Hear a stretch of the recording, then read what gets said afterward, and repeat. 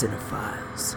Hello and welcome back to American Cinephiles. My name is Kyle, and with me, as always, is my good friend Nick.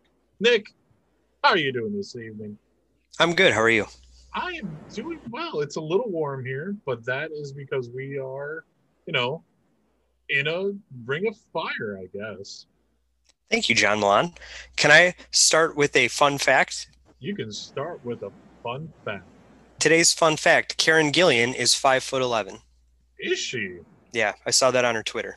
Oh, well, good for her. Yeah, She is quite lovely. she is. Amazing in Jumanji. I haven't seen Jumanji. How is she in Jumanji? She's fine. Yeah, just fine. Yeah, I didn't plan any further ahead than that fact, so. Well, fair enough. Fair enough. So it's been a while, Nick. What has been going on with you? Not a lot of work, just work. Just work. Yeah, how about you? Work, yes, and yeah, that's about it.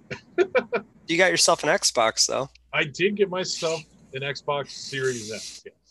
Attaboy. It was the easiest one to get. I got it from Target, and I can honestly say I am glad I got it finally. Nice. Yeah. I mean, yes, I'm still looking for a PS5, but that will come later.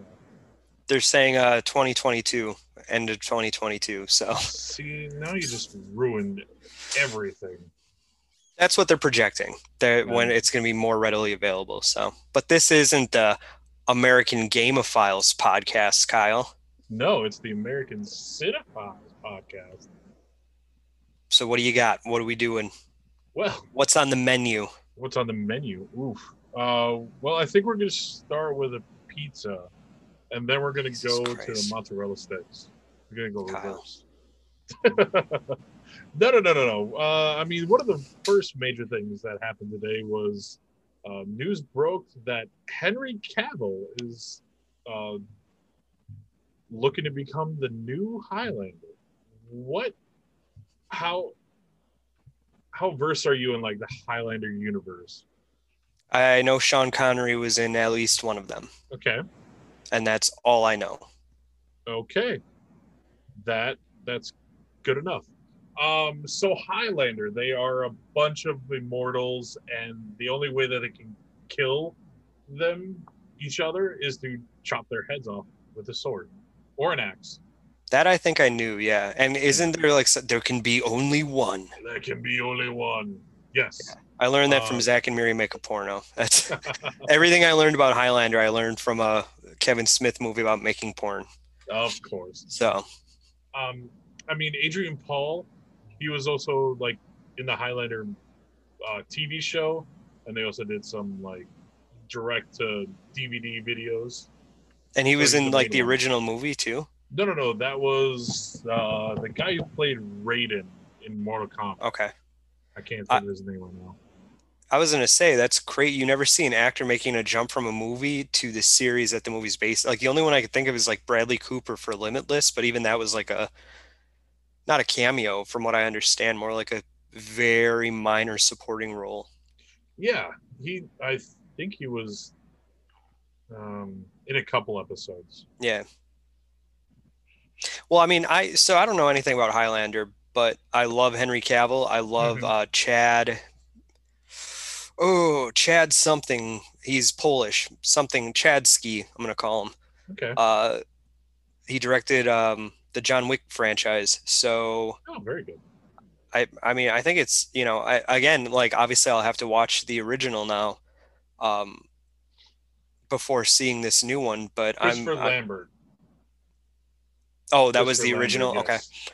So, I'll watch anything with Henry Cavill in it. The only thing I'm concerned about is I feel like a lot of movies like this, like they cast people because of what they were in that, preceding it. And they're like, oh, he's like, you watch The Witcher and you're like, oh, Henry Cavill would make a great Highlander. I don't know if is that what he is. He's playing a Highlander. Henry Cavill would be playing the Highlander, yes. Okay. So you know what I mean? Where it's like, it's just weird seeing like, hey, he was good as Geralt in The Witcher. He's like the same as Highlander. So like, then they cast him in that. I hope he doesn't get typecast. Yeah, but at the same time, he broke the Superman curse, and he still has a career outside of Superman. So yeah, that he does. I mean, yeah. He also was in Mission Impossible Fallout and The Man from U.N.C.L.E. Yeah, great movie. I enjoy it. Guy Ritchie did that one.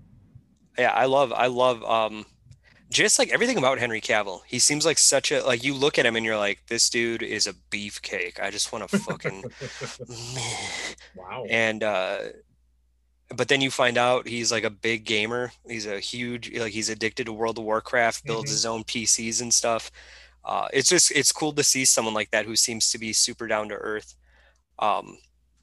Aaron Chunk Taylor was so against his casting in Witcher, and then I saw him and I was blown away. Yeah, that I thought it was weird when I first heard about it. I was like, Mads Mikkelsen would be so much of a better choice for Geralt. But then when you watch him playing the role, it's just, you're just kind of like, he's perfect. And I honestly, I hate to say it, I still think he was the perfect Superman too.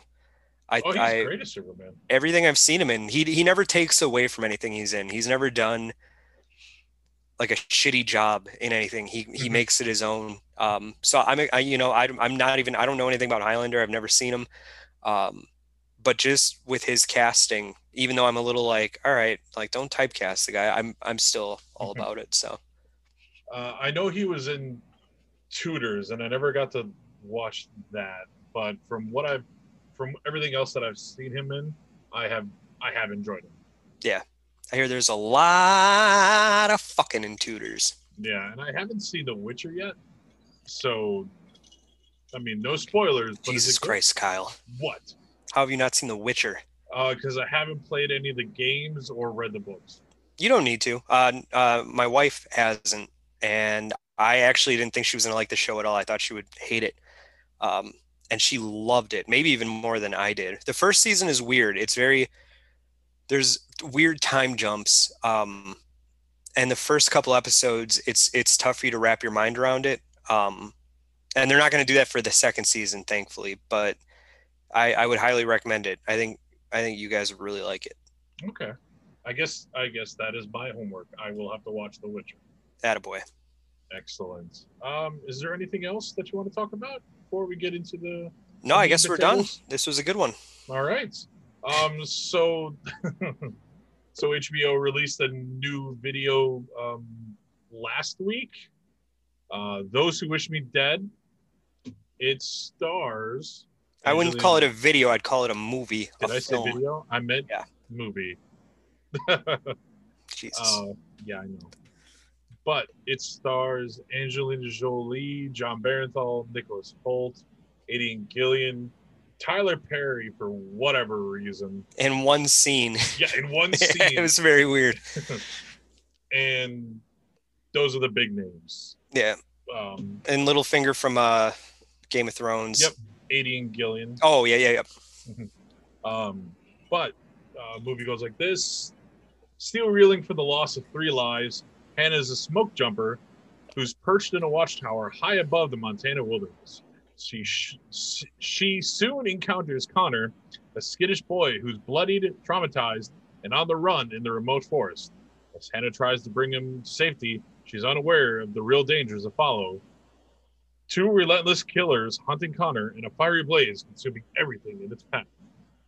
Dun, dun, dun. I was just about to do that. So I watched this movie last night. And I don't know if it's just the state of like movies now, but this one was hard to like grab my attention and to keep it. Okay. I enjoyed it, but I was just like, okay. I mean, she's probably not going to die at the end, and neither is the boy. So, are we doing spoilers here? Of course, this is always a spoiler cast. Okay. Blanket spoilers. Surprise, she lives. Right. And also, do not fuck with the Punisher. Oh, really? Because he doesn't live. So See, that okay, this okay. go ahead. Was it stated that he didn't live, or that? Well, I read the book Okay, so it's long based off a time book. ago. Yeah. A really good book. Like one of the better books I've read, I'd say, in the past 10 years.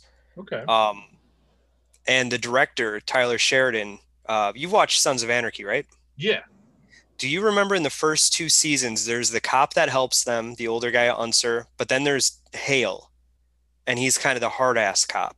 I think so. The name sounds very familiar. That is Tyler Sheridan.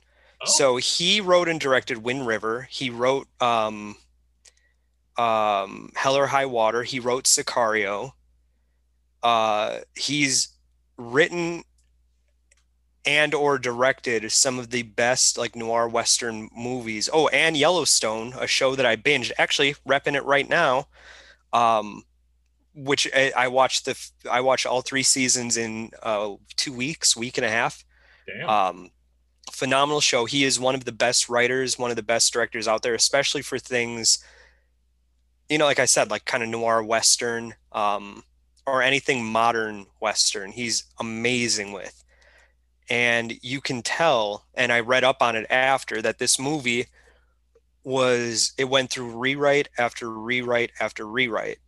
And typically when that happens, you don't bring someone as big as Tyler Sheridan on. The reason he said he'd come on and he would write and direct it, he said, if I get Angelina Jolie to do this, I get to write and direct, rewrite and Mm-hmm. direct the movie. And the studio was like, okay, fine. You're never going to get Angelina Jolie. So that's fine. And well, spoilers. I know you said this is a spoiler cast, but he did get Angelina Jolie. And it, while I did enjoy the movie, it held my attention. I thought there were some really intense scenes that I enjoyed. Um, it doesn't hold a candle to Wind River, Sicario, Hell or High Water, Mm-hmm. Yellowstone. It's not his best effort behind the camera or as a writer. And I don't blame him really, because again, it went through a lot of rewrites and it does feel like that. So for example, what you were saying, you didn't know until I just told you, like John Bernthal definitely dies at the end, right? Like it's Yeah, kind of, because even when I watched it, we had to Google it because mm-hmm. it seems like he does, because his wife, says, Just take your time. yeah, because the EMS doesn't need to get there fast. Yeah. Um, and it feels like and in the books, the two men hunting Angelina Jolie and this kid, they are more fleshed out. There's much more of a backstory. In this movie, you don't really find out why these two guys are hunting this kid down, other than his dad was kind of like this big tax guy who finds bad things, Mm-hmm. and he found some bad things, and it would implicate members of Congress, politicians, and that's it. You don't know what it was that he found. And on one hand, it's kind of like, all right, so they're just hunting this, they kill the kid's dad. Now they're hunting the kid down in Wyoming, and that's it. Like, there's really no backstory. You don't really get a sense of who these bad guys are. And I feel like a lot of that was kind of whittled down or cut out, especially when you compare it to the book. Yeah, Chunk Taylor, Wind fucking River. Have you seen that movie, I have Kyle? not. It's got Hawkeye and WandaVision in it. You'd like it. Okay, I And have seen Sicario. they're actually in a good movie this time. Sicario, yeah, he actually also wrote the second Sicario, which is as good, if not better, than the first, in my I do opinion. have that one that is on my list. That one is phenomenal. Um, so you watch those, and then you watch this, and you can tell it was very. It's cut weird. The characters aren't memorable really, other than John Bernthal and his wife. I thought those were the two most interesting, Mm-hmm. um, fleshed out characters. The kid I thought did a great job. Angelina Jolie, I'm sorry, I will never be able to see her as a forest firefighter. Especially in the flashbacks where you see, she's kind of like tortured by something that happened in her past. She tried to save some kids from a forest fire and they Well, she's burnt got up. PTSD, and I understand. Yeah, but you see her in this firefighter gear, and you're just like, all I see is Angelina Jolie in firefighter. Kind of like Gravity, where it's like Sandra Bullock and George Clooney in space, and I'm like, those aren't astronauts. It's Sandra Bullock and George Clooney and a green. Like that's kind of how in it a felt. Green screen, yeah. Yeah. That said, I liked it for what it was. Kind of the same reason I like Tax Collector. Not a great movie, but it's just sort of a fast-paced little like. We're not going to give you a whole lot of information. This isn't going to be one of your favorite movies. It's serviceable. Yeah. If I went to the theater to see it, I'd be a little pissed. But because it was on HBO Max, the wife and I watched it, and it was a good way to spend a Sunday afternoon. But I probably wouldn't watch it again. As opposed to anything else Tyler Sheridan has done, I could rewatch Wind River, Sicario, Hell or High Water, which is like probably my favorite thing that he's written. Or Wind River, those two, or Yellowstone, all three of those. He's amazing. So it's just very weird to see this where it's like the writing's not as great. Yeah, the directing's not as great. The pacing's a little weird. So, yeah, I mean,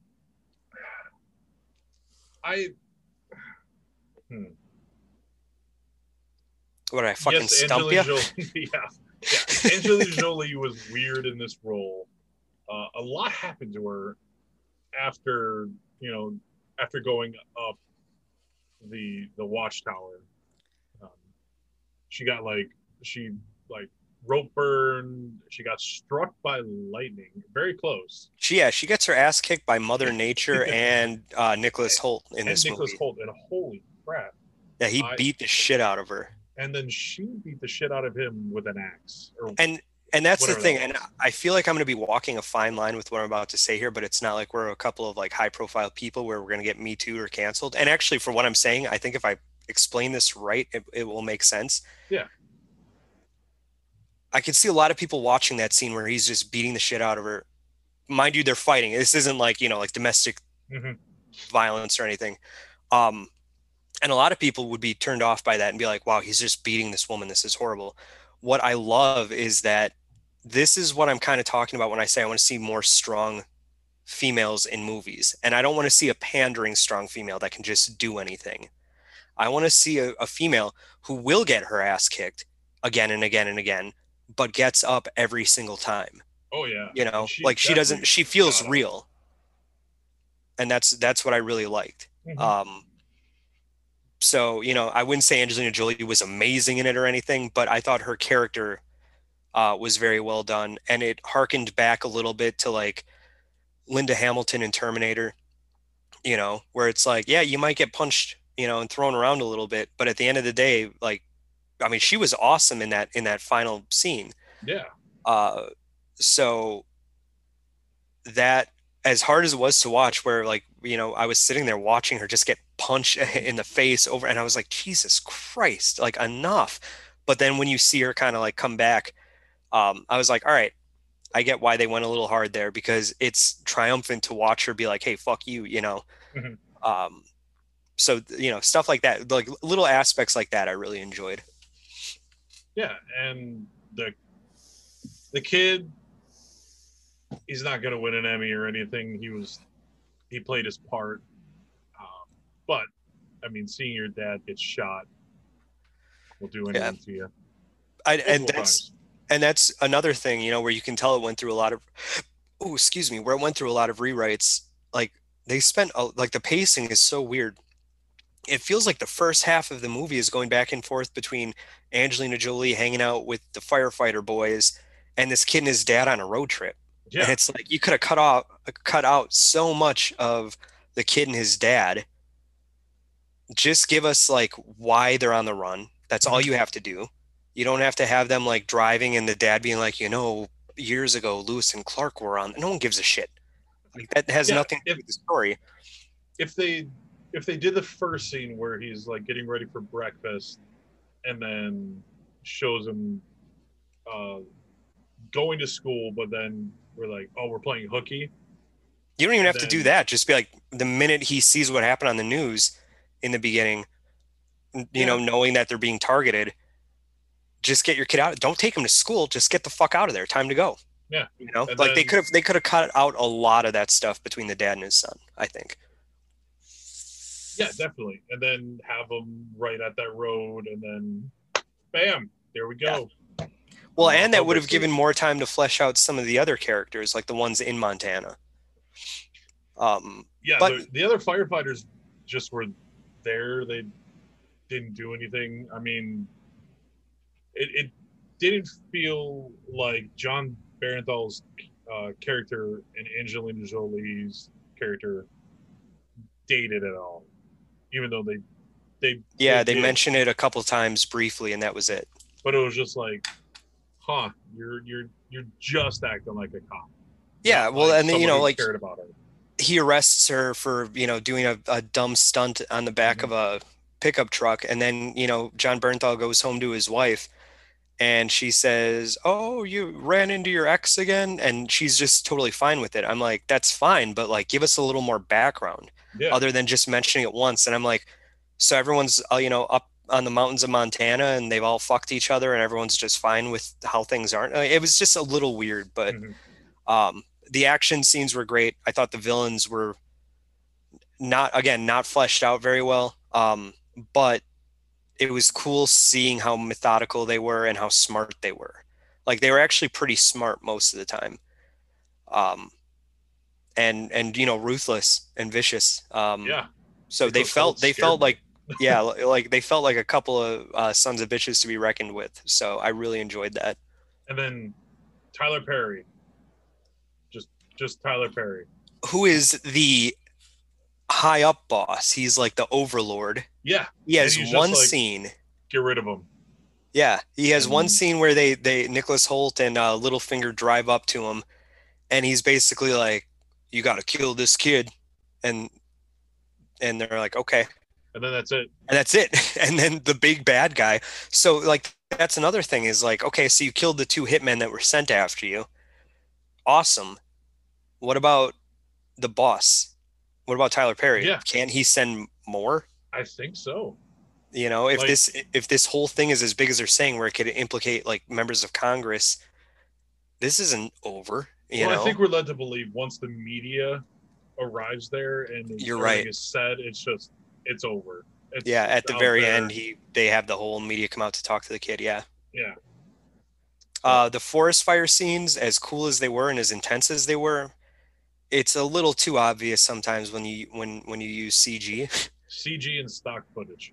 Yeah, so that was a little jarring, I'd say, but I don't know. What would you give it out of 10? 7. I give it like a 6.5. All right, I'd say 6.5. So, Nick, you watched another movie. I did not get to see this yet, but please tell us your review about Netflix's Oxygen. Yeah. So Oxygen is a movie that was recent. It's directed by Alexander Aja, and that was enough for me. He could do an infomercial, and I'd be first in line to watch it.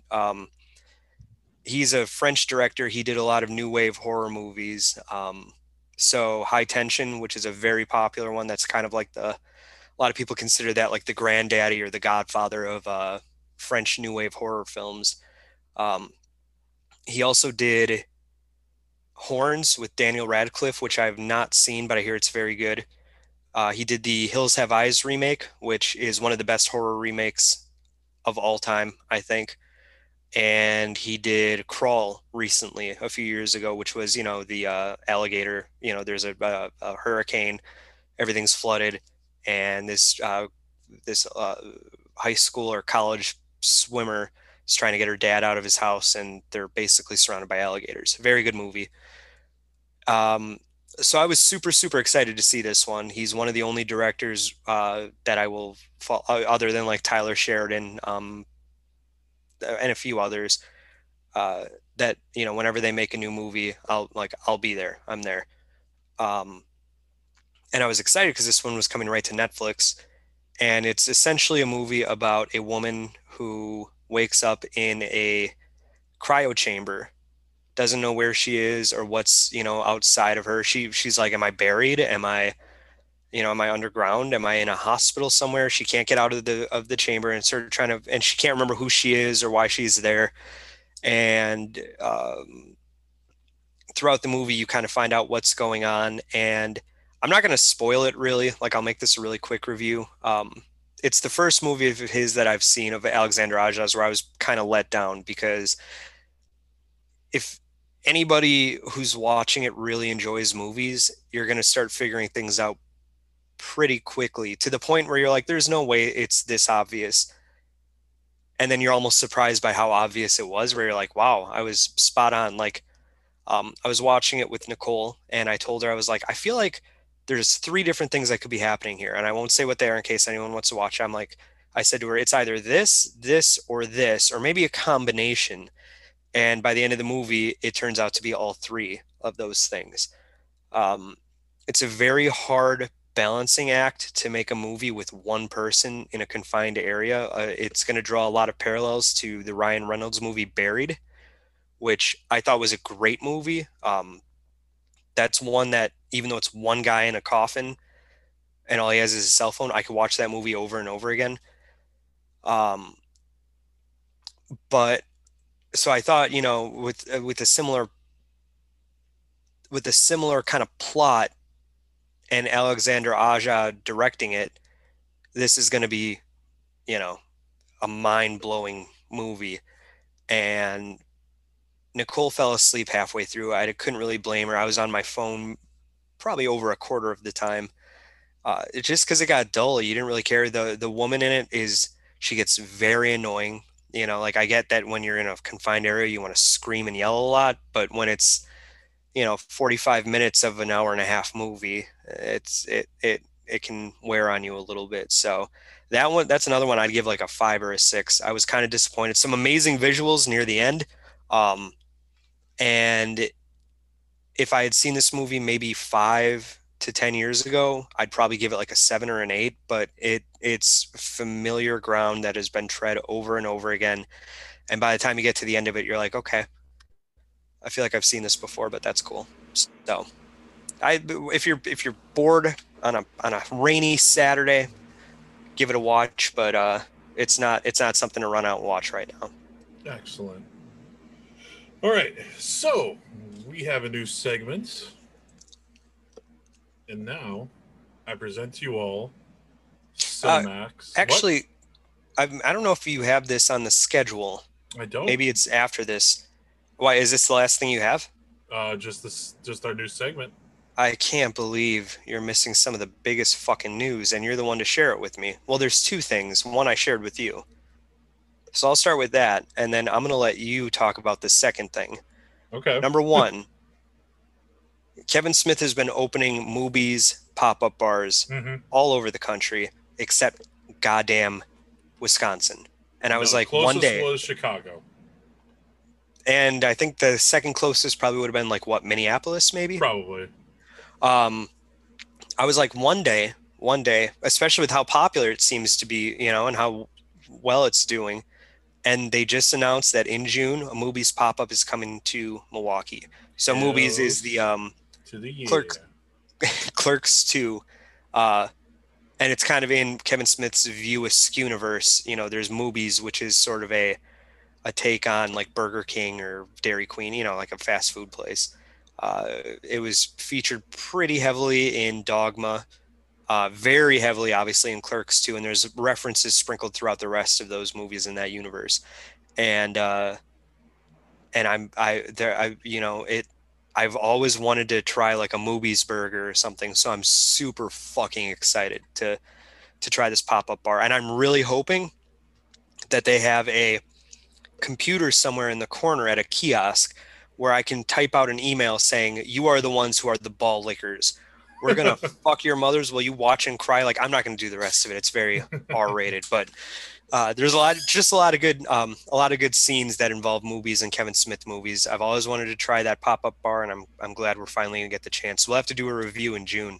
Oh, definitely.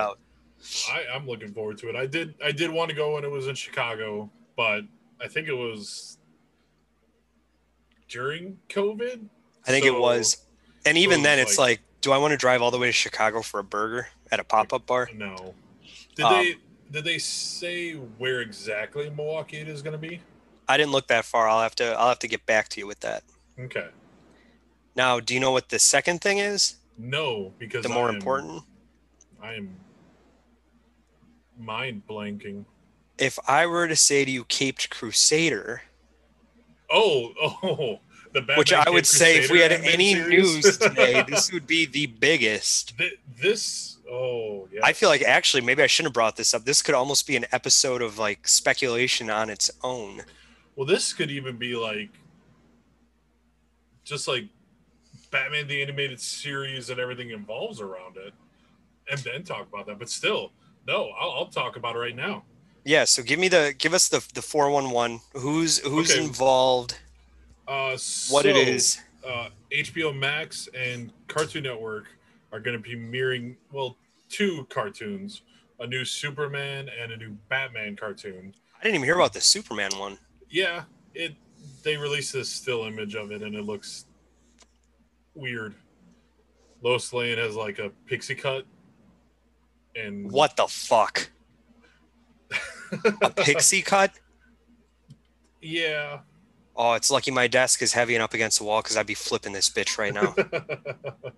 The worst thing they ever did to Lois Lane was Amy Adams. So, I'm just kidding. Kind of. Well, no, she redeemed herself. But anyway, okay, I didn't know about that one. What's that one called? Superman for the Ages? I forget which one it's called. Okay. But there is a new Batman animated series coming, and it's called Batman Cape Crusader.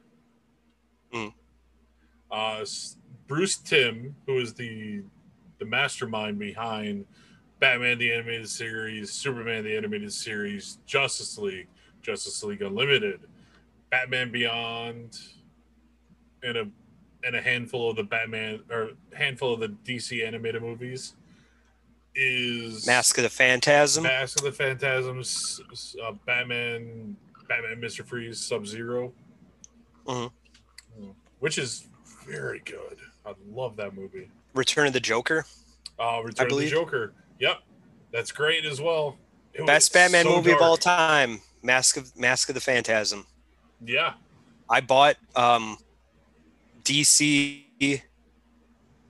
Fuck, what's it called? That Lego game. I sent you a picture. DC Supervillains. DC Lego Supervillains. The only reason I bought it was because it was on sale for $15, and it was the Ultimate Edition that came with extra missions revolving around Batman the Animated Series and Mask of the Phantasm. You can literally play as the Phantasm. Oh, so I haven't unlocked her yet, but so they in the comics most recently they brought the Phantasm into canon finally. Oh, nice. And I haven't. That's one series I need to catch up on. It's Batman Catwoman. And I think it's Tom King. It might be Scott Snyder. Anywho, Phantasm's canon now. So the Batman Cape Crusader has got Bruce Timm, J.J. Abrams, and Matt Reeves all attached to this. Now, 2 out of 3 of those really excite me. Yes. One of them is definitely J.J. Abrams. No. Not after.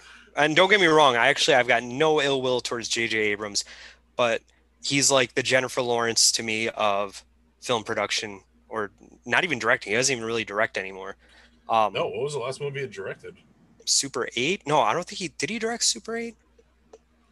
I don't know. It doesn't matter. I think he produced. He definitely produced. He might have directed it too, because it was like a love letter to Spielberg. Yeah. But he was directed by J.J. Abrams. Okay. He is hit or miss for me now, just because I gave him that movie. Of course he is. I gave him too much leeway with Star Wars, and now I'm learning just because his name is attached to something doesn't mean anything. And I don't mean that in a shitty way. It's just like, it doesn't excite me like it would have 10 years ago to hear J.J. Abrams' name attached. Now, Matt Reeves and Bruce Timm, that's a very interesting combination. because Yeah, it obviously is. Matt Reeves is doing the Batman and the Gotham PD show. Mm-hmm. Now, what I wanted to ask you, Kyle, I don't know if you have any insight into this. I have a few questions that I'm hoping you can answer me. I feel like your answers for all of these are going to be I don't know. They are going to be I don't know because there's not a lot of information out of this. All right. So, number one, is this a series or a limited series? I think it's a series. But you don't know. No. Okay. Number two, Bruce Timm is involved. Yes. The art looks very reminiscent. They released that, that kind of art, that poster. Obviously, it's not the Batman we know. The ears are, which I'm not a huge fan of those wide ears. That reminds me, what was that Batman Cartoon Network series? The Batman? Where he had like the wide ears, kind of like this. Yeah. I was never a fan of that, but that's just like a minor like aesthetic thing that shouldn't matter. Well, it goes back to some of his early looks with the ear. I think even Dwayne. The Rock Johnson. Hold on. Well, basically, what I'm asking is with Bruce Timm's involvement and how, if you look at the art at the very bottom, it's kind of a skyline of Gotham City. Yes. Very reminiscent of the animated series Gotham. Do you think that this is either a continuation or a prequel or somehow directly involved with the animated series from the 90s? I think it's something new. It's not going to be connected to the animated series. As much as I would love to see a continuation of it, I think Bruce Timm wants to do something different. He's been in this this sandbox for 20 plus years. So do you think so? Then there's probably no chance we're going to see Kevin Conroy as Batman. Yeah, I don't think so. I bet it's another early years of Batman, says Chunk Taylor. I could see that happen. I could see like kind of a Batman year 1 or year 2. Depending on how they handle that could be really great or really like stop. We get it. Yeah. Batman started young. I'm sure they're going to reference the fact that his parents died at some point every episode. That's fine. Yeah. But it's like you're giving us year 2 with Robert Pattinson. Batman. Yeah, you gave us year 1 with Chunk Taylor. Spoilers, PD. Jesus. His parents did die. Yeah, like I feel like even the Gotham show was even before year 1. You know, you've got the Nolan trilogy, which is essentially the first 7 years and the only 7 years of Batman. Or maybe a little longer, but so really quick, in the Nolan trilogy, Bruce Wayne was only about Batman for about 6 months. In total? In total. Because from the end of Batman Begins into The Dark Knight, they say 6 months have passed since Arkham Asylum and the inmates escaped. So between the end of The Dark Knight to The Dark Knight Return, I would say it's a little longer then. Yeah, so not for like 7 total years, but if you look at the time that he actually is suiting up every night, I would say if you say the brunt of Batman Begins, what I mean by that is when he is Batman. Let's say that was about a month total there, right? Then the 6 months that you know that he was Batman between the two, and they kind of cover that in what was that animated anthology? Gotham Knight, I think. Yeah. So then and that kind of covers that. So you know that for 6 months he was Batman. So now we're at 8 months. Then you look at Dark Knight or The Dark Knight. I would say that's definitely not a month long from, the beginning of that movie to the end. Yeah. But it feels like it could be. So let's just say average there is a month. So now we're at what, 6, 7, 8 months. Mm-hmm. Then 7 years go by, no Batman. So we don't count those 7 years. Then he's back again. He had his back broken. I'd like to think that movie, when he suits up again, when he's Batman for more than a fucking month. Like, that's the problem with Dark Knight Rises. Is like, how long was he recovering from his broken back for Bane to, take over this entire city? Right. Let's say somehow that's all done in a month. Then you're right. Yeah, 9 months.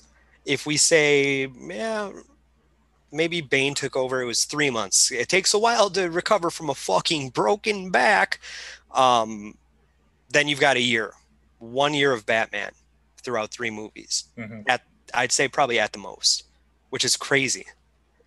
So I don't remember how we got onto this, but I don't know, but Cape Crusader, yes, the the image that they have, it's reminiscent of the old Batman the animated series. I love it. Yeah, and the ears look. Um, if you can look up Detective Comics number 31 from September of 39. Or just look up Batman Cape Crusader HBO and you'll see exactly what they look like. Oh, you mean if you want to compare it to like something it was before? Yes. Yeah, That's okay. what it's Yeah. based off of. Okay. Yeah, I still like the short ears. Mm-hmm. And then I don't know, maybe you'll know who this is that did this. There was one Batman that had the really long ones and the cape that like went down past his legs and like curled over. It was very Yeah. gothic and creepy looking.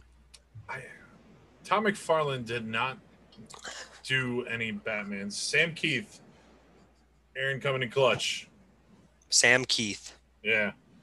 He did stuff around Nightfall, I believe. Which is That when actually that might have been a little bit of Nightfall too. I think that he might have had the long. He did the Max. Oh shit! And Chunk Taylor let me borrow that show. It was mind blowing. Mm-hmm. Yeah, that was really. I remember watching that and being like, I've never. Only other time I ever felt like that with an animated show was Rick and Morty. I hate to say now, but back then when it was kind of first coming out, it's like I've never seen anything like this. This is insane. So, so what do you think? So what are your some, if you had to give any predictions for what the show would be? Because I'm of the mind where it's like DC, you got other characters you could try to give some love to. You don't have to just be like, we're going to have a Batman show and a Batman movie, but there's going to be a few different Batmans in this universe. We're also going to bring back Michael Keaton Batman. And then maybe, you know what, in a couple of years, we'll bring back George Clooney Batman. And we're going to find a way to bring, what's his name back? Oh my God, what's his name now? Adam Val West Kilmer? back from the dead. He's going to be Batman too. Val Kilmer, he's going to be Batman again. We're going to have so many Batman all the time. Who do you want to see play Batman? We're going to get him for another 3 movies too. Now you got 12 Batmans. Like fucking dude, do a Green Lantern movie, you know? But at the same time, I'm like, I can't get mad that they're like, this is amazing. I'm super excited because, you know, the animated series is one of my favorite, it is my favorite animated superhero show from the 90s. So this is a cream dream for me. So what are some of the predictions if you had to just kind of guess the direction they're going to go, the villains we're going to see? I think I'd say maybe the creation of the Joker. We'll see Penguin. We'll see Two-Face. Poison Ivy, most likely. I don't think we will see Harley Quinn. This take on Batman looks like it's going to be more, I'd say, more grounded. Okay. Harley Quinn doesn't add to it. So I guess that kind of leads into my next question, maybe my last one for this. I can't really think of too many other ones. So this is an HBO show. Yes. That means they can really do anything. But it's also going on Cartoon Network. Oh man. So it's a level that they can't really cross. All right. That's kind of a bummer.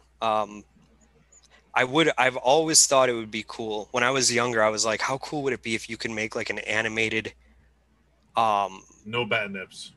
Okay, well then I'm out. Never mind. Fuck Bruce Timm. That's a joke. I didn't mean that. There's how cool would it be? Hating on Bruce Timm because of the Killing Joke animated movie. Well, yeah, I could see why. But did he have anything to do with that? Because that was a fucking mess. Not with the prequel. That was someone different. Oh, why are they mad at Bruce Timm for that then? Because he did eventually have Barbara and Bruce have a relationship. Oh, that's what I mean. What do you mean by the prequel? There was a prequel to Killing Joke? Yeah. That was a comic, or that was in the animated movie? No. The stuff before the actual Killing Joke comic movie, that was all done by someone else. Whoever that is should get a boot up their ass. That was so stupid. Prologue. Thank you, Jason. Prologue. Yeah. Oh, I thought he was saying the name of what it's called. I was like, I've never heard of that. Well, it is a prologue. It is a prologue, yeah. But they don't. But that's what's stupid is it's not presented as a prologue. It's presented as the Killing Joke. It's presented as part of Killing Joke. And I remember before it came out thinking like, oh, this is so cool that they're going to do this, because Killing Joke obviously is super fucked up and gritty.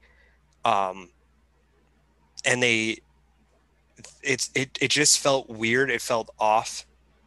And I that is my, probably out of any of the animated DC movies I've seen, especially the past few years, I've been hitting them out of the park. That one was pure dog trash. That was, and that's even got Mark Hamill and Kevin Conroy. Yeah.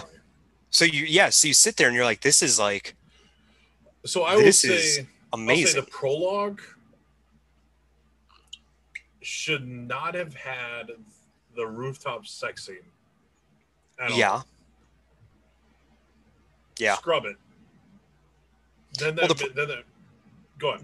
The problem is they took an amazing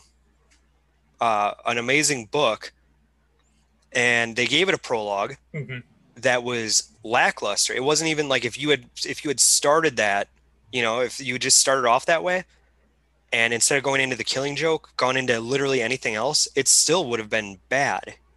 Because seeing Batman and Batgirl, play with their bat toys on a roof it's like this is not normal. Like, it's not normal. Like, this is basically like your surrogate daughter almost. I think that there are intentional gaps in the book that let you fill in what you think is happening. It's very possible. Yeah, but I mean, it's never suggested or alluded to in the book, from what I remember, that Batman and Batgirl ever had like a sexual relationship, was it? Like, I feel like Chunk Taylor's talking about like when Joker's taking pictures and it's like, some bad stuff could have happened like that. Yeah. That was. Oh no, I just mean the movie makes you sit through every moment of disturbing man. Oh yeah. Yeah, like they wanted to make it more. You didn't need to make it more like, look at what's at stake. Like, look at how horrible the Joker is. Like, you didn't need to do that. Everyone knows. No one's going into this like, we need to know how bad is this Joker guy. It's there. I think they did it honestly because they're like, hey, if we make this into a feature, we're gonna have like 45 to 60 minutes tops. We need to give more back. Well, let's make it even more crazy. And, it was just, I watched it once. We bought it at Target like the day it came out. I was super excited, got home and watched it, and sold it to Half Price Books the next day or a couple days later. That's the only animated DC movie I ever sold. I still own it. I haven't watched it in a while because honestly, everything past the prologue, the main story is great. It's a great adaptation. Just the prologue kind of shits on it. Yeah, and it puts a bad taste in your mouth where it's like you're watching the rest and you're like, man, if you had just started here, it would have been fine. Yeah. Now that said, I know we've got a new segment here I'm very excited about because we're being we have like Anonymous after us here, or one of those political groups is trying to hack us or something. But now that we're kind of on this road here, I wanted to ask you real quick. Did you see there's a clip released for The Long Halloween? I did. I watched both trailers. I only watched one trailer. What do you think of the clip? Because I always get a little nervous with I don't like the new animation of these new movies. They're all good for the most part. I'm not a huge fan of the animation. The animation is very different than Superman, Man of Tomorrow, and Justice Society. What about like Batman and what was it called? Batman and Robin, Shadow the one with the dragon. The one with Damian Wayne. Oh no! This is so Batman, Man of Tomorrow, Justice Society, and Batman. Sorry, Superman, Man of Tomorrow, Justice Society, and Batman: The Long Halloween are all part of this new DC animated universe. So wait, so does that mean like everything that came before these are done now? So like Yeah. Assault on Arkham, Yep. Justice League War, Yep. that's all. That's all done. Oh, Jesus Christ. Okay. That's All right. that's a whole different topic that we can talk about. That we can. Yeah, we'll have to make an on. episode dedicated Yeah. to that, I guess. Jesus. But yes, we do. What was your question? So essentially, like, is this animation? Would you say it's better than kind of? I guess better than a lot of that old. Not, I shouldn't say old. It's not that old, but like Batman and Robin, like the Justice League War, Justice League Dark. Is this a different animation style? The Long Halloween animation looks, I think, a lot better than some of the animated movies. Okay. Like Superman, Man of Tomorrow, and Justice Society it's a very interesting animation. Yeah. The Long Halloween is kind of taking it back a little bit. Okay. Now I'm super excited for the Long Halloween. That was the first graphic. That was the first. Like, obviously, I knew who Batman was. I loved the movies. I loved the animated show. But really getting into the comics, I think Long Halloween was the first thing I ever read comic-wise in one sitting in my grandma's room, front to back, and I loved it. I also love Dark Knight Returns, and when they were announcing that, hey, it's going to be a 2-part movie, I was like, oh, how are you going to do this?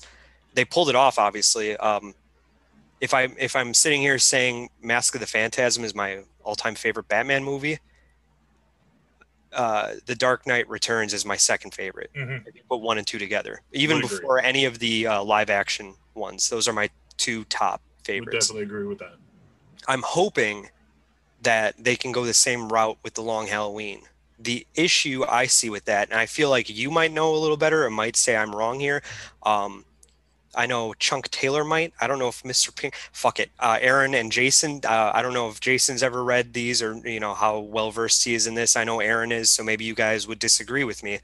I feel like the way that the Long Halloween is set up is very almost episodic, where he's dealing with a different villain, at a different during different holidays. But at the same time, it's a little complex because there's this overarching, like almost mafia Godfather nod story, which is amazing. And doing that in a 2-part animated movie is going to be a lot harder to pull off than sort of a more linear narrative like The Dark Knight Returns. I mean, I guess Long Halloween is linear too. It's going to give them a lot more time to tell the story as a 2-part movie compared to a 1. I'm curious to see how it's going to translate to film. They're going to combine it in the end, so it's just going to be one movie. They've done that with, as you said, The Dark Knight Returns. They also did that with The Death and Return of Superman. Yep. So it's only a matter of time. Death of that's a whole nother story for another time. But I mean, and when's the release date on part 1? Part 1 is next month, and then part 2 is in August. Direct to Blu-ray? Direct to Blu-ray, yep. Okay. Oh, that's gonna be tough because I'm just gonna wait for the complete one. I'm hoping it's gonna come to HBO at some point. They have been good about doing that. It hasn't really been announced, but yeah, like a month or 2 later, like Superman and Lois came a couple months after. They had a special they had the first 5 episodes on HBO Max a week before it came back on the CW. Okay, yeah, so it did go to CW first, and then okay. Have you watched that? I love Superman and Lois. I hear it's really good. I haven't watched it yet, but I've a lot of the scene it's more bright, it's more cinematic looking than a lot of the other DC shows. It's Clark as a father and Lois as a mother with 2 teenage boys, one that's developing powers, and it's just really good because you do not get to see Clark in this role really before. Yes, he's a father in the comics now. He's got Jonathan. And Legends of Tomorrow, Tom Welling was a father who gave up his powers as Superman Yes. to become a father. How Yes, did I during know that, Crisis. Kyle? How did I know that if I've never watched it? Did you watch the scene on YouTube? Yeah. Yeah. Yeah, that's That all was I part did. of the Crisis on Infinite Earths event. I heard a lot of people were pissed about that. Is that true? Oh, yeah. Yeah. But it, like, because Hey, at least Kevin Conroy fared better. there's Ooh. still no on-screen Batman that has not killed anyone. One day. One day there will be. Okay, yeah, I'm sorry. I know I got us on a whole tangent there, starting with Cape Crusader, going down the road of like every animated DC movie. Mm-hmm. And I feel like sometimes we should rename this from AC to DC, really, because it's like really a lot of times we just end up talking about DC stuff. But well, you're my conduit to that, Kyle. You're my encyclopedia. Yeah. So I mean, like right next to me, it's my bookshelf. My first bookshelf is just DC. It is completely full of DC stuff, all the way to American Cinephiles. That's my Jamaican name. The whole bookshelf is dedicated to DC. My next bookcase over, the first shelf is just Marvel. Just one book, just one shelf is Marvel. You'd say you're more of a DC guy than Marvel, right? I am more of a DC fanboy. And I think that's why I am, because when, around the time I was moving back from Whitewater, like you and I, we went to WizardCon and stuff. Like I feel like you are my direct influence as to why I love DC so much, which is a good thing and a bad thing, because at the same time, every time you would take me to see like a Marvel movie in theaters, I'd be like, I just fucking saw this with the last one. They really, Yeah, I know. Like because I could you and Aaron turned me on to Infinity Crisis. Identity Crisis? Identity, not Infinity, yes. There is a book, there's a series called Infinite Crisis. But you're right. No, it was Identity Crisis. Yeah. Oh, it's such a good book. Yeah, and I'm just like, and I feel like they've always taken those weird chances, like with Watchmen, and Watchmen was on Time's 100 best novels of all time. So Kyle wrecked my pocketbooks by putting Darkest Night #1 in my hands. I'm gonna have to check that one out now. Darkest Night is so fucking good. I'm trying to get through Court of Owls still. Court of Owls is of the new 52 stories. That's what Court of Owls was superb. Yeah, that's what everyone is saying. And we all went to, I can't remember what it was, but it was another convention. Fantasticon. That's where I bought. The one and only convention that they did. What was the Batman? Not Cult. Oh my God. It wasn't called Cult. He's almost like he gets brainwashed in the sewers. Venom? No, not Venom. I have it somewhere. Aaron might know. So good, says Aaron. So good. Yeah, not Cult, but it's something like that. Let's just sit here silently until he figures out what it is. Batman Cult. Okay, well, when he figures it out, we'll Batman Gothic. It might have been Gothic. That sounds.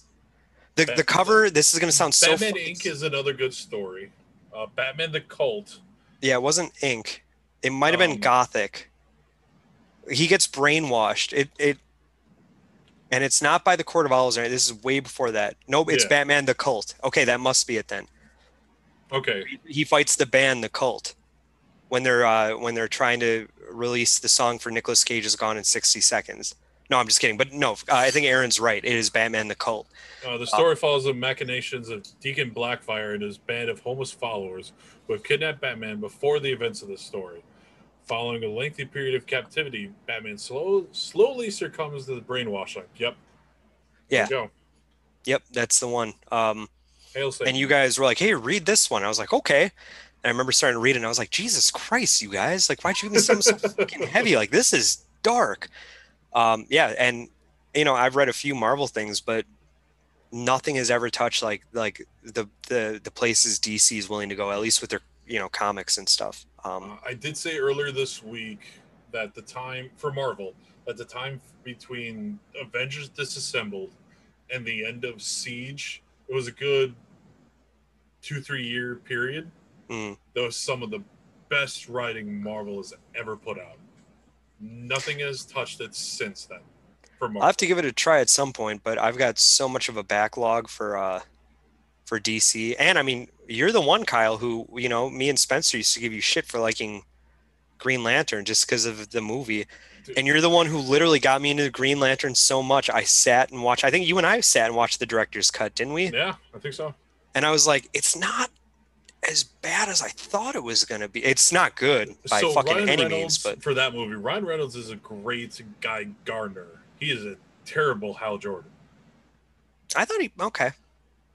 Who do you think would make a good Hal Jordan if they announce they're doing the Green Lantern origin movie? It's going to be a part of whatever the DC universe is now, which it seems like there isn't one. I don't know what the fuck they're doing, but no one's faster to shoot themselves in the foot than Warner Brothers. I'll tell you that. But especially after the Snyder cut, they're like, yeah. If you had to give me Hal Jordan, Damian Lewis. Okay, says Aaron. Really? He's a little too old, I feel like. He is a little bit too old. So and he's a ginger. We don't like those. He can right, Kyle? dye his hair. I like how you're just like, yeah, true. He could dye his hair. I could see Damian Lewis as Parallax Hal Jordan. I could see him as an old Guy Gardner, too. I feel like Guy Gardner is a little... Maybe not. Maybe I'm crazy. Parallax, I could see. Yeah, he'd make a good villain. Mm-hmm. Yeah, Damian Lewis is old. Not old. He's not old, but he's John Cusack. John Cusack would be great. Nicolas Cage, John Travolta. John Travolta. But who do you think, Kyle? If they had to announce someone now, Will Ferrell. Jesus Christ. God, no. Let's see. Jeff Goldblum. Yeah, I could see that. Marlon Brando. I'm trying to think of like some of these up and coming people. I mean, if he wasn't cast as Batman, Timothy Chalamet. Timothy Chalamet. Oh, I thought you were saying he was. No, I'm tired of him. I think he looks great in Dune, which we should talk about at some point. That's probably the movie I'm most excited for. Thank you, Aaron. Yes, he's the male. Again, we're talking Jennifer Lawrence. It's that he's going to be super fucking hot for a minute. He's going to be one of those kids where it's like his star is burning very bright now, and it's going to burn out soon because of that. I don't know. That's a whole nother thing we can get into. Maybe we should debate. We should have the Timothy Champagne debate. A stoned, brooding teen.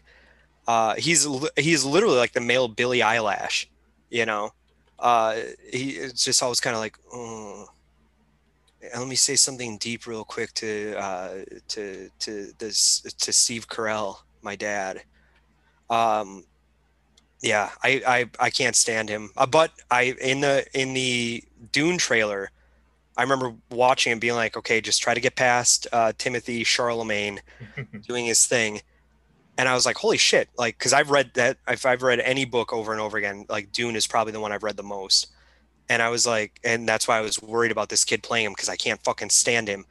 But based on that trailer, every character was perfectly cast. And I was like, holy shit, this literally looks like when I read the book, this is what I imagined. I was not expecting that. That's never happened for me.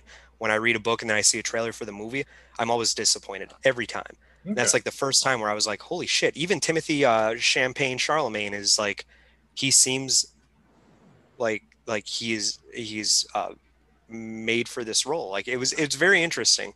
But yeah, anything else I've seen him in, or how people are like, he's so deep and brilliant. He's literally the male Billy Eyelashes. So okay, so looking at a bunch of list of younger male actors that I just put up on Google. Miles Teller as Hal Jordan. It's funny you said that. That was going to be mine, and I don't like him. I think he's kind of a douchebag. Although he was amazing in Whiplash.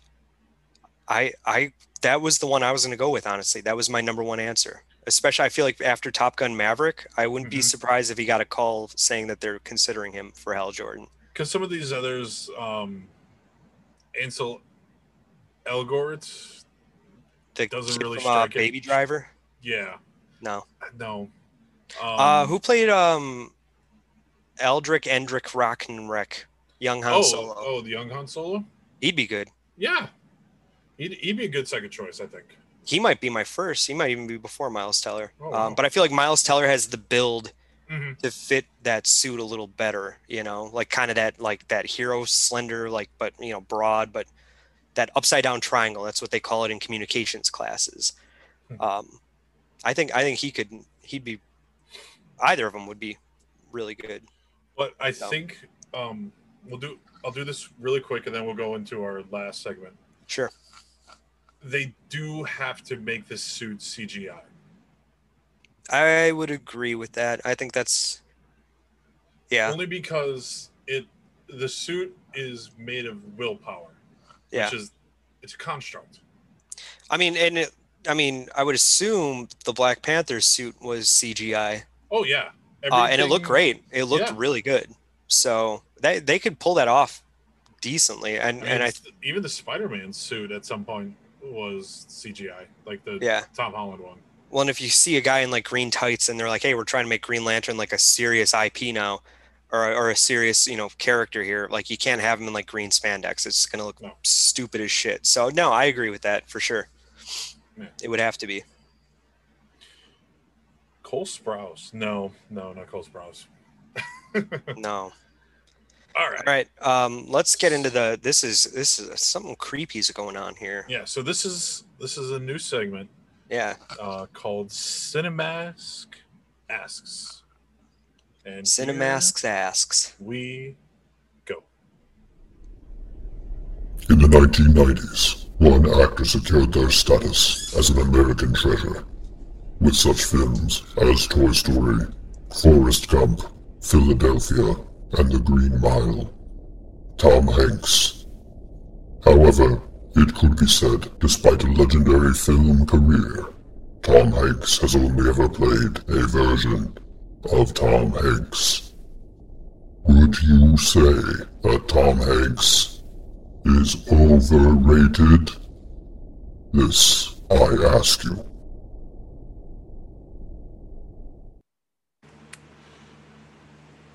Okay. Creepy. First of all, do you know who that is? No, it just because I think we should call the police. Dropbox. That's harassment. Wait, who's Jason saying fuck you to? I'm sorry. He's saying fuck you to Cinemask. I know. This is. I mean, and there's an easy answer for this, but continue. Because Tom Hanks is my favorite actor. So Aaron, Aaron and Jason, what the fuck? Yeah. So what's the name of this? Cinemask? Cinemask. Yeah. Okay. Do you want to go first with yours? Because it's got me a little heated. So he asked, like, is Tom Hanks only played a version of Tom Hanks, and is he overrated? No. Why? Because he gave us the best movie in 1994 and 1995, and that's Toy Story. That is not the best movie in 1994 and 1995, but that's fine. I agree. It's a great one. How dare you, sir? He was also the same actor in the same year, Forrest Gump, Philadelphia, Apollo 13. Never mind. Continue. No. That's perfect. But no, go ahead. But for me, that was the very first role I saw Tom Hanks in. Even though we never saw him, that's the first thing that was where you knew who he was. That I got exposed essentially. To. Yeah. Okay. And then it, continued on to like Forrest Gump, Apollo 13, Saving Private Ryan, all that. I don't think he's overrated. I haven't seen Greyhound. That's on Apple Plus. I want to see that. Yeah, but I haven't either. I think I know both of us saw Saving Mr. Banks. That was the Disney where he played Walt Disney. Yeah. I thought he did great in that. It wasn't like a great movie, but he was great. I can't picture a better Walt Disney. Yeah, I'm gonna let you keep talking because if I agree with you, I'm just gonna go into mine. So no, that's fine. But honestly, I will watch anything that Tom Hanks is in.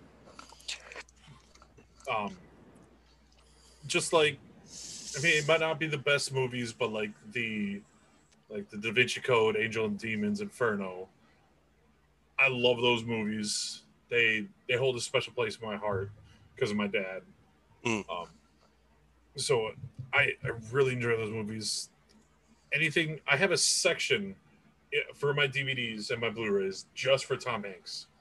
No other actor has a place. It's just Tom Hanks, and then everything else is in its own. He has a little shrine almost. A little shrine. Yeah. I have the same, yeah. Yeah. But no, I do not think he's overrated. I think he's getting to the point where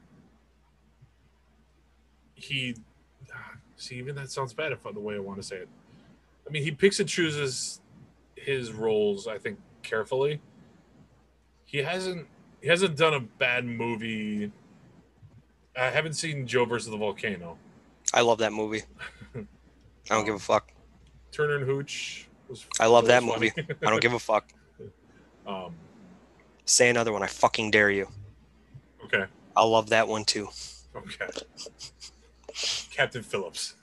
Of course. I remember seeing that movie in theaters with you too. Yep. I made Nicole watch that a few months ago, and it made her angry. Dragnet's another example. Dan Aykroyd and Henry Morgan. That one is more tough. That's not my favorite, but I love the saving grace was Dan Aykroyd and Tom Hanks for me. Yeah. And their relationship. But no, I mean, like, really, Apollo 13 and Saving Private Ryan. Let's see, 97 was Saving Private Ryan. Apollo 13 was 95? Yeah. 96? 95. Great years for him. Yeah. Forrest Gump and Philadelphia were 94, or one of them might have been Forrest Gump. Actually, I think Philadelphia was 94. Forrest Gump might have been beginning of 95. Apollo 13 was end of 95. Yeah. So, okay, Nick, what do you got to say? Well, you're not going to agree with me, and that's fine. That's perfect. Oh, me? Yeah. Me? How so? You think I think he's overrated? Yes. Fuck no. Okay, good. Oh my god. No, first of all, what is this, Cinemask? Yeah. Motherfucker. Don't you ever say an unkind word about Tom Hanks. Ever. So, here's why. That didn't work out as well as I thought it would. It worked out fine. No, Tom Hanks is not overrated in any way. And here's why. If you look at today's talent, if you look at people who are like, oh, this actor's overrated, this actress, they're playing a version of themselves. Again, I feel like this is a theme. Jennifer Lawrence would be one. Chris Pratt, it literally plays himself in every movie he's ever done. Then you look at Tom Hanks. I don't think he's really ever played himself. He might play versions of a comedic version of himself or versions of maybe even a more dramatic version. But you can't say that Tom Hanks played himself the same in Bachelor Party and Philadelphia. Bachelor Party, where he wants to have the biggest, craziest, wildest bachelor party. And then Philadelphia, where he's dying of AIDS and suing the company that fired him because he's dying of AIDS. Is suing one of the biggest law firms, the law firm that he worked for. And even to this day, I would agree with you, Kyle. I don't know if I've ever seen a bad Tom Hanks movie, even if it's not a great movie. Like, honestly, Dragnet, even Turner and Hooch, he elevates every performance. He is able to play big as a boy stuck in a man's body, but you believe it. Like, he seems like he's, like he's a boy in a man's body. Like he fully sells it. Larry Crown. I haven't seen that movie in years. That one I can't speak to as much. I haven't watched that one. And even like Bridge of Spies, I don't remember that well, but I remember his performance in Bridge of Spies being amazing. He has this ability to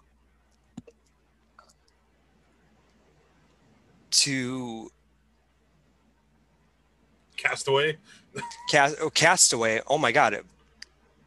It's a almost 3-hour movie where it's mostly him. and a lot of other actors could not pull that off. The Terminal, I actually enjoyed that movie. Kind of boring, but he brings like this childish quality, and yet this sort of like whimsical, where it almost feels like when you see something bad happen to him, it chokes you up. Every time I watch Philadelphia, I cry. Every time I watch Green Mile, at the end, I cry. Every time I watch Apollo 13, at the end, I get choked up. And of course, you could say a lot of that's because of the director, a lot of that's because of the writing, but he chooses these projects and he knows what he's choosing, and he does very well at it. Um, you can't say that the character he played recently in News of the World, I believe it's called, which I've not watched yet, I have but not I either. really want to, is the same as the one he played, like Saving Mr. Banks. Or, I mean, maybe some roles will be similar. Like he played Walt Disney, he also played Mr. Rogers. Mm-hmm. But he played both of those roles phenomenally. It's not like Chris Pratt, where they're like, hey, we want someone who's kind of a cocky, rough and ready guy. Like that's all Chris Pratt has ever done. That's why he hasn't won any Academy Awards. Tom Hanks won back-to-back Academy Awards 2 years in a row, first for Forrest Gump, then for Philadelphia. He knows how to elicit emotion from his audience in ways that a lot of actors can't. And you can clearly say like, well, I mean, compare that to Daniel Day-Lewis, who's the better actor, in terms of like technicality and in terms of like surrounding themselves in the role. Daniel Day-Lewis, hands down. But in terms of who will get me to care for that specific character the most, Anna Paquin has a fucking Oscar for what? Keep talking. I'll look it up. For what? Okay, sorry. Tom Hanks, he always has picked his projects right, and it's not even. And I know they're saying like, oh, does he just play the same character all the time? I would say no, not at all. But his relevance. 1994, The Piano. Fuck that movie. She was 11 and she won it. Really? But yeah. Wow, that's actually impressive, I guess. His relevance to what he's done for film and even a little bit for science. For example, he produced and narrated From the Earth to the Moon. Yeah. He helped make this super, super accurate and realistic miniseries about the space race, about America's, and NASA's involvement in the, from, like Gemini to the Apollo missions, like, because that's a passion of his. He never, when he plays a role, yeah, you see Tom Hanks, but whatever role he's in, you're like, I see that character too. I'll never get past the fact I know it's Tom Hanks, but you're 20 minutes into a movie, 30 minutes, half an hour. Yes, he produce Band of Brothers. Yeah. He also produced The Pacific. Yeah. It's not Tom Hanks anymore. When I'm watching Road to Perdition, the first 20 minutes, I'm like, okay, there's Tom Hanks. Then half hour and 50 minutes, and I'm like, this is Michael Sullivan. And then at the end, when he dies, sorry, spoilers for Road to Perdition. By the way, one of the best period movies, I think. With a young Superman, young current Superman. Henry Cavill? No. The guy who's on Superman and Lois is the little boy in Road to Perdition. Whoa. I didn't know that. Wow, interesting. Yeah. The more you know. Road to Perdition, you're crying at the end, and he's not playing the same character. You can't tell me that Michael Sullivan from Road to Perdition, this father who is cold to his children, and again, you see him develop in the movie. You see him starting as this cold kind of bastard who doesn't love his older son as much because he's worried he's going to be, turn out to be like him. And throughout this journey they have to take to get to Illinois, Perdition, Illinois, I believe it is. You see him evolve and become warmer to his son up until like this super sad ending, where he dies. When Tom Hanks dies in a movie, like I feel like I'm watching my dad die. And it could be because, my dad introduced me like Apollo 13. So like when I was young, that was kind of my correlation. But it's always gone beyond that. He takes whatever role he's doing and I'm not, I'm not saying like the way he goes into it and the way he method acts, like Jim Carrey did in Man on the Moon or whatever, where he's playing Andy Kaufman, or Daniel Day-Lewis when he's walking around the set of Gangs of New York, or he's going to Applebee's with the crew after going, oh, let me get that steak under my knife. He doesn't need to do that. He's not like a method actor. He doesn't take it too seriously, and that's what makes his acting that much better. Is like he's not a method actor or anything. He goes there, he does the job, and he's just amazing at it. Saving Private Ryan, yeah, when he dies in that, and he earn it. That shit chokes me up. Like he's good at making you care for him specifically throughout the movie, and then when he doesn't have the best outcome in literally any movie I've ever seen him in where he doesn't make it. Toy Story, Toy Story 2, Toy Story 3. Yeah. Well, another one I would say 4, so I don't know. I saw bits and pieces while Nicole was watching it. And the other one where he doesn't die, but I get choked up at the end because of his acting. Every time, again, I swear to God, I get like close to crying. Like Captain I am Phillips? Lump in the throat. Yep. In theaters, when we saw it in theaters, I think when we were walking out, I told you. Yeah. His acting at the end, like the medic helping him, she goes like, is this your blood? Because he got all the blood from the terrorists, or the terrorists, yeah, from the pirates on him when they were sniped, and he goes like, some of it, like he's in shock. That is amazing acting. I'm like, how the fuck how do you show up on set and they're like, hey, you're in shock and you can't believe you got out of this, and it almost doesn't feel like a happy ending. It feels like you just feel horrible for him for everything that he just went through. And it's like he's one of those characters where it's like, I don't want to meet the real Captain Phillips. I want to meet Tom Hanks and be like, how did you play Captain Phillips that well? I'm super into like maritime stuff and nautical stuff. That's why I jumped all over that movie, and his Captain Phillips story is amazing. And it's amazing this guy survived.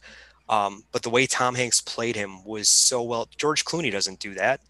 All these other high profile actors don't go to the level that Tom Hanks does. So that's why I'm going to say, fuck you, Cinna Mask, you son of a bitch. Was he just asking us, or did he say he thinks that? No, he was asking. Okay, he was just trying to he or some flames. Was asking. I'm going to say it's a he because I'm sexist. Yeah. But real quick, Greyhound, he plays a character called Captain Krause.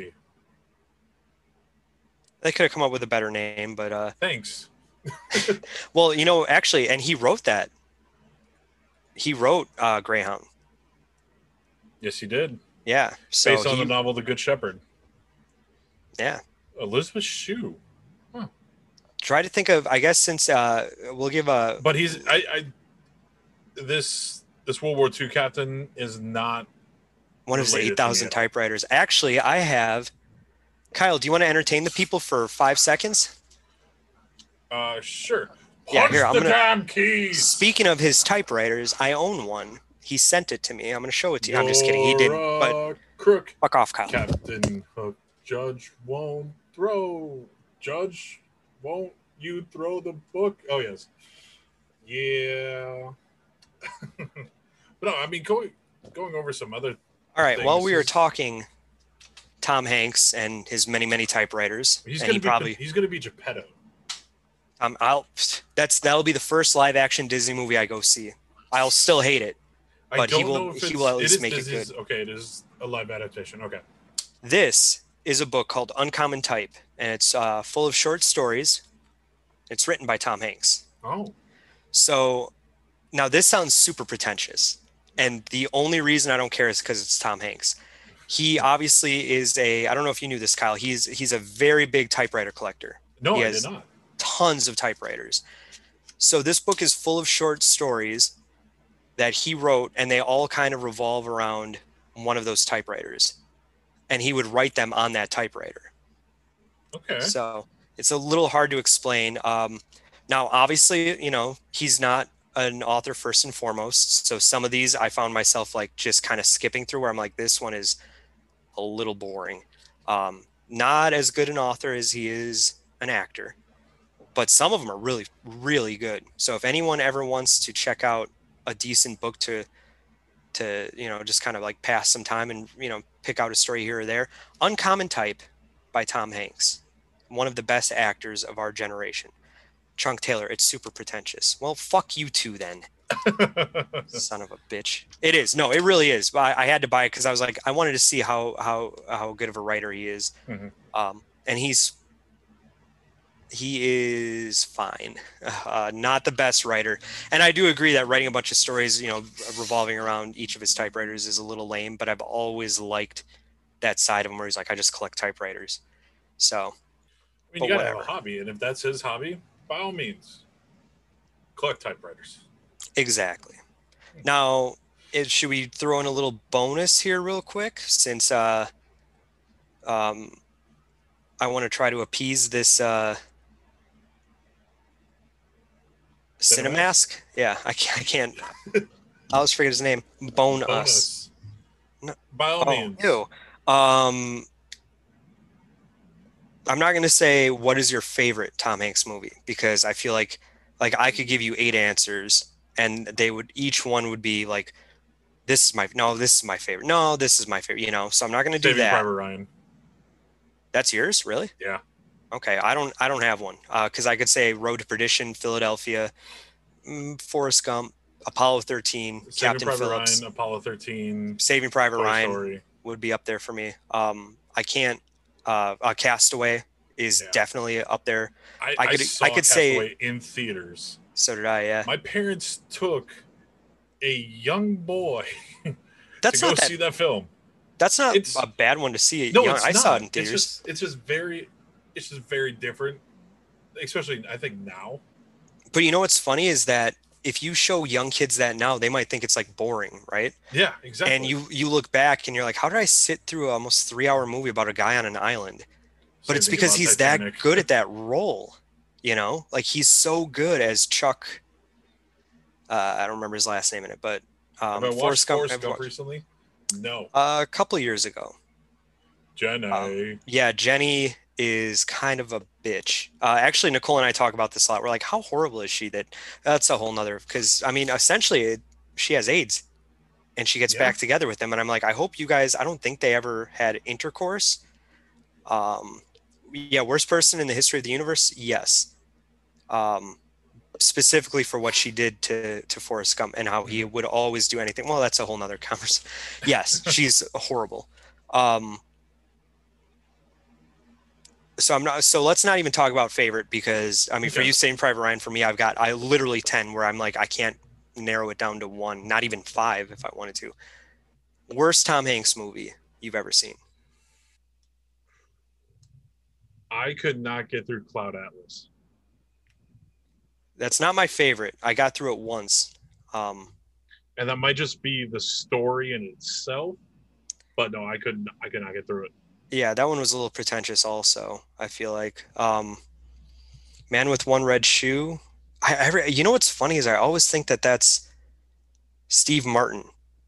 But then I'm like, no, that's My Left Foot. Or no, that's Daniel Day-Lewis. Fuck it, whatever. The Jerk. I think I'm mixing up with The Jerk.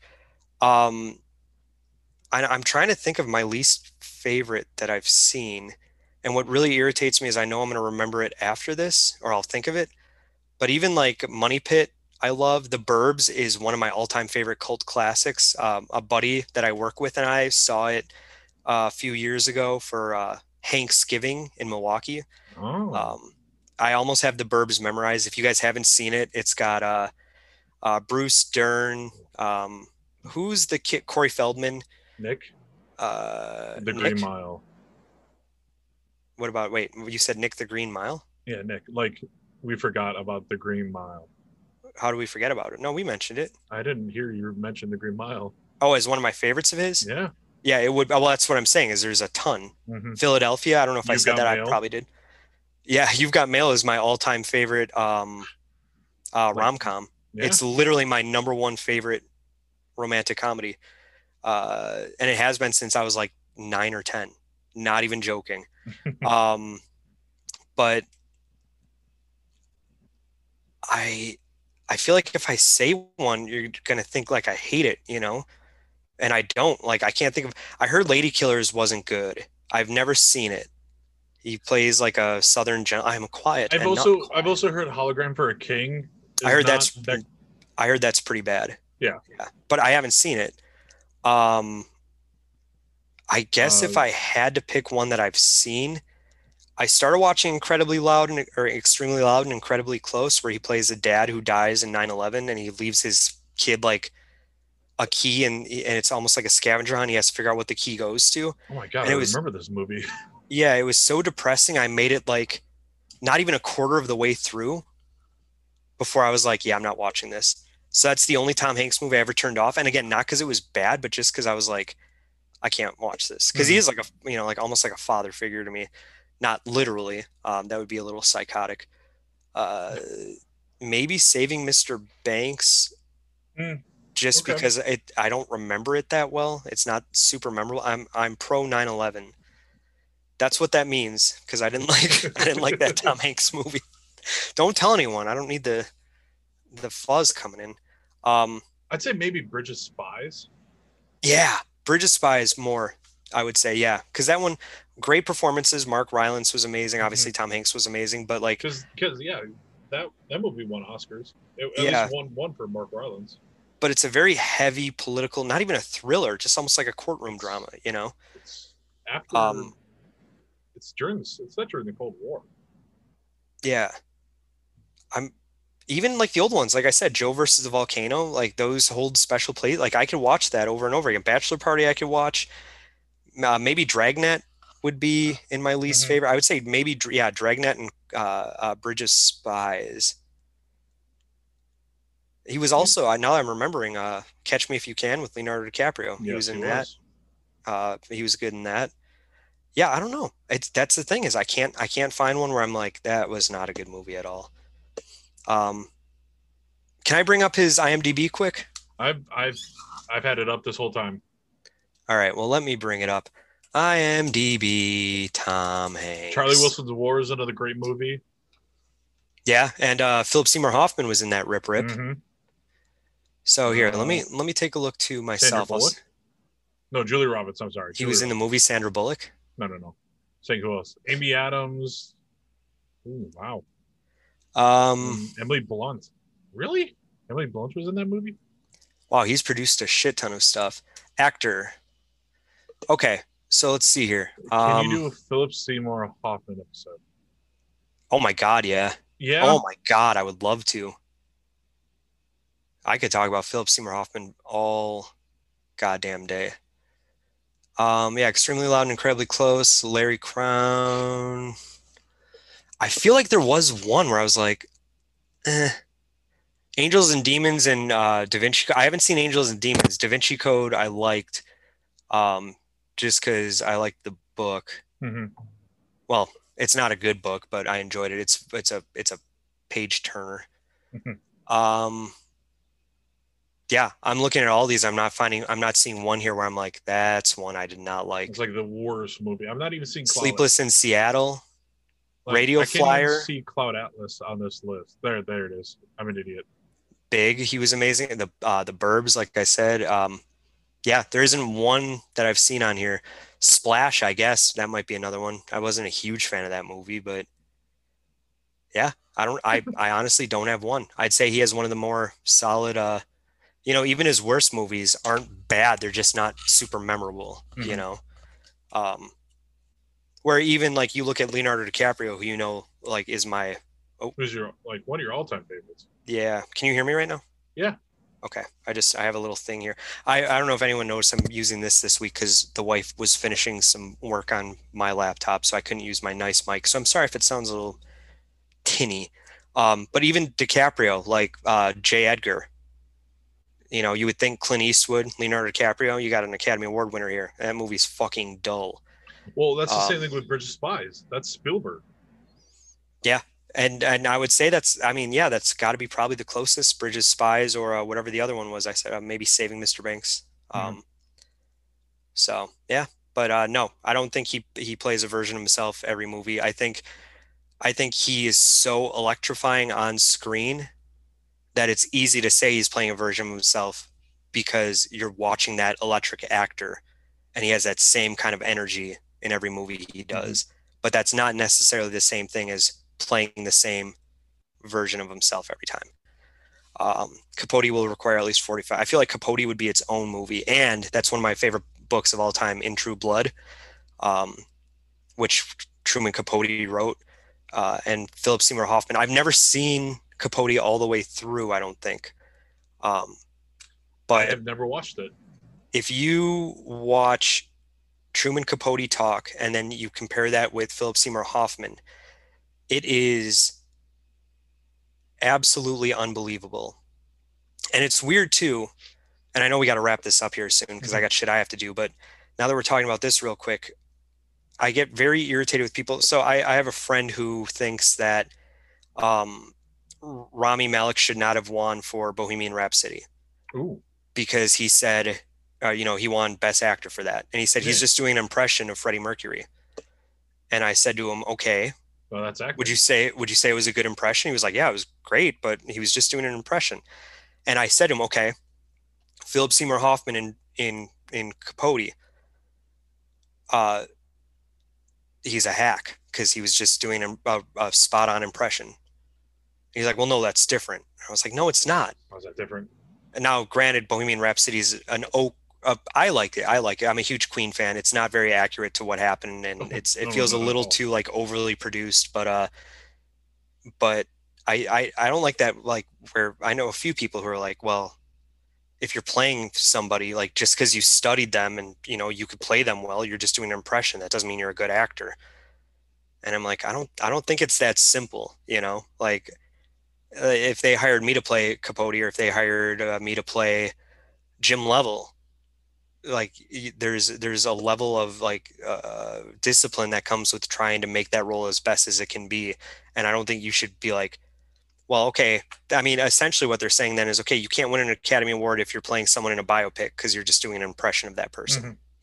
So I always, then again, the Academy Awards are fucking stupid. So. Yeah. So tell us, do you think Tom Hanks is overrated? Feel free to tweet at us at either one of our Twitter handles, at KyleCrosby89 or at Nick Sherafensky. You're giving me a weird look, Nick. I'm not trying to. You can also follow the podcast here on Twitch. We do this usually every Friday at like 5:30 Central Standard Time. Tonight was different, but that's okay. Twitch.tv/KCrowds89. Nick also streams every once in a while. Nick, what is your username? Nick NICKGWS. Oh, and actually I am streaming Mass Effect 2 tonight. Oh, there you go. So I will be streaming tonight. I just beat the first one a couple nights ago. There you go. So come back next week. We're going to be talking Zack Snyder's Army of the Dead. And who knows what else? Maybe some more DC animated talk and more DC talk. And so until next time, we all bid you adieu. Goodbye.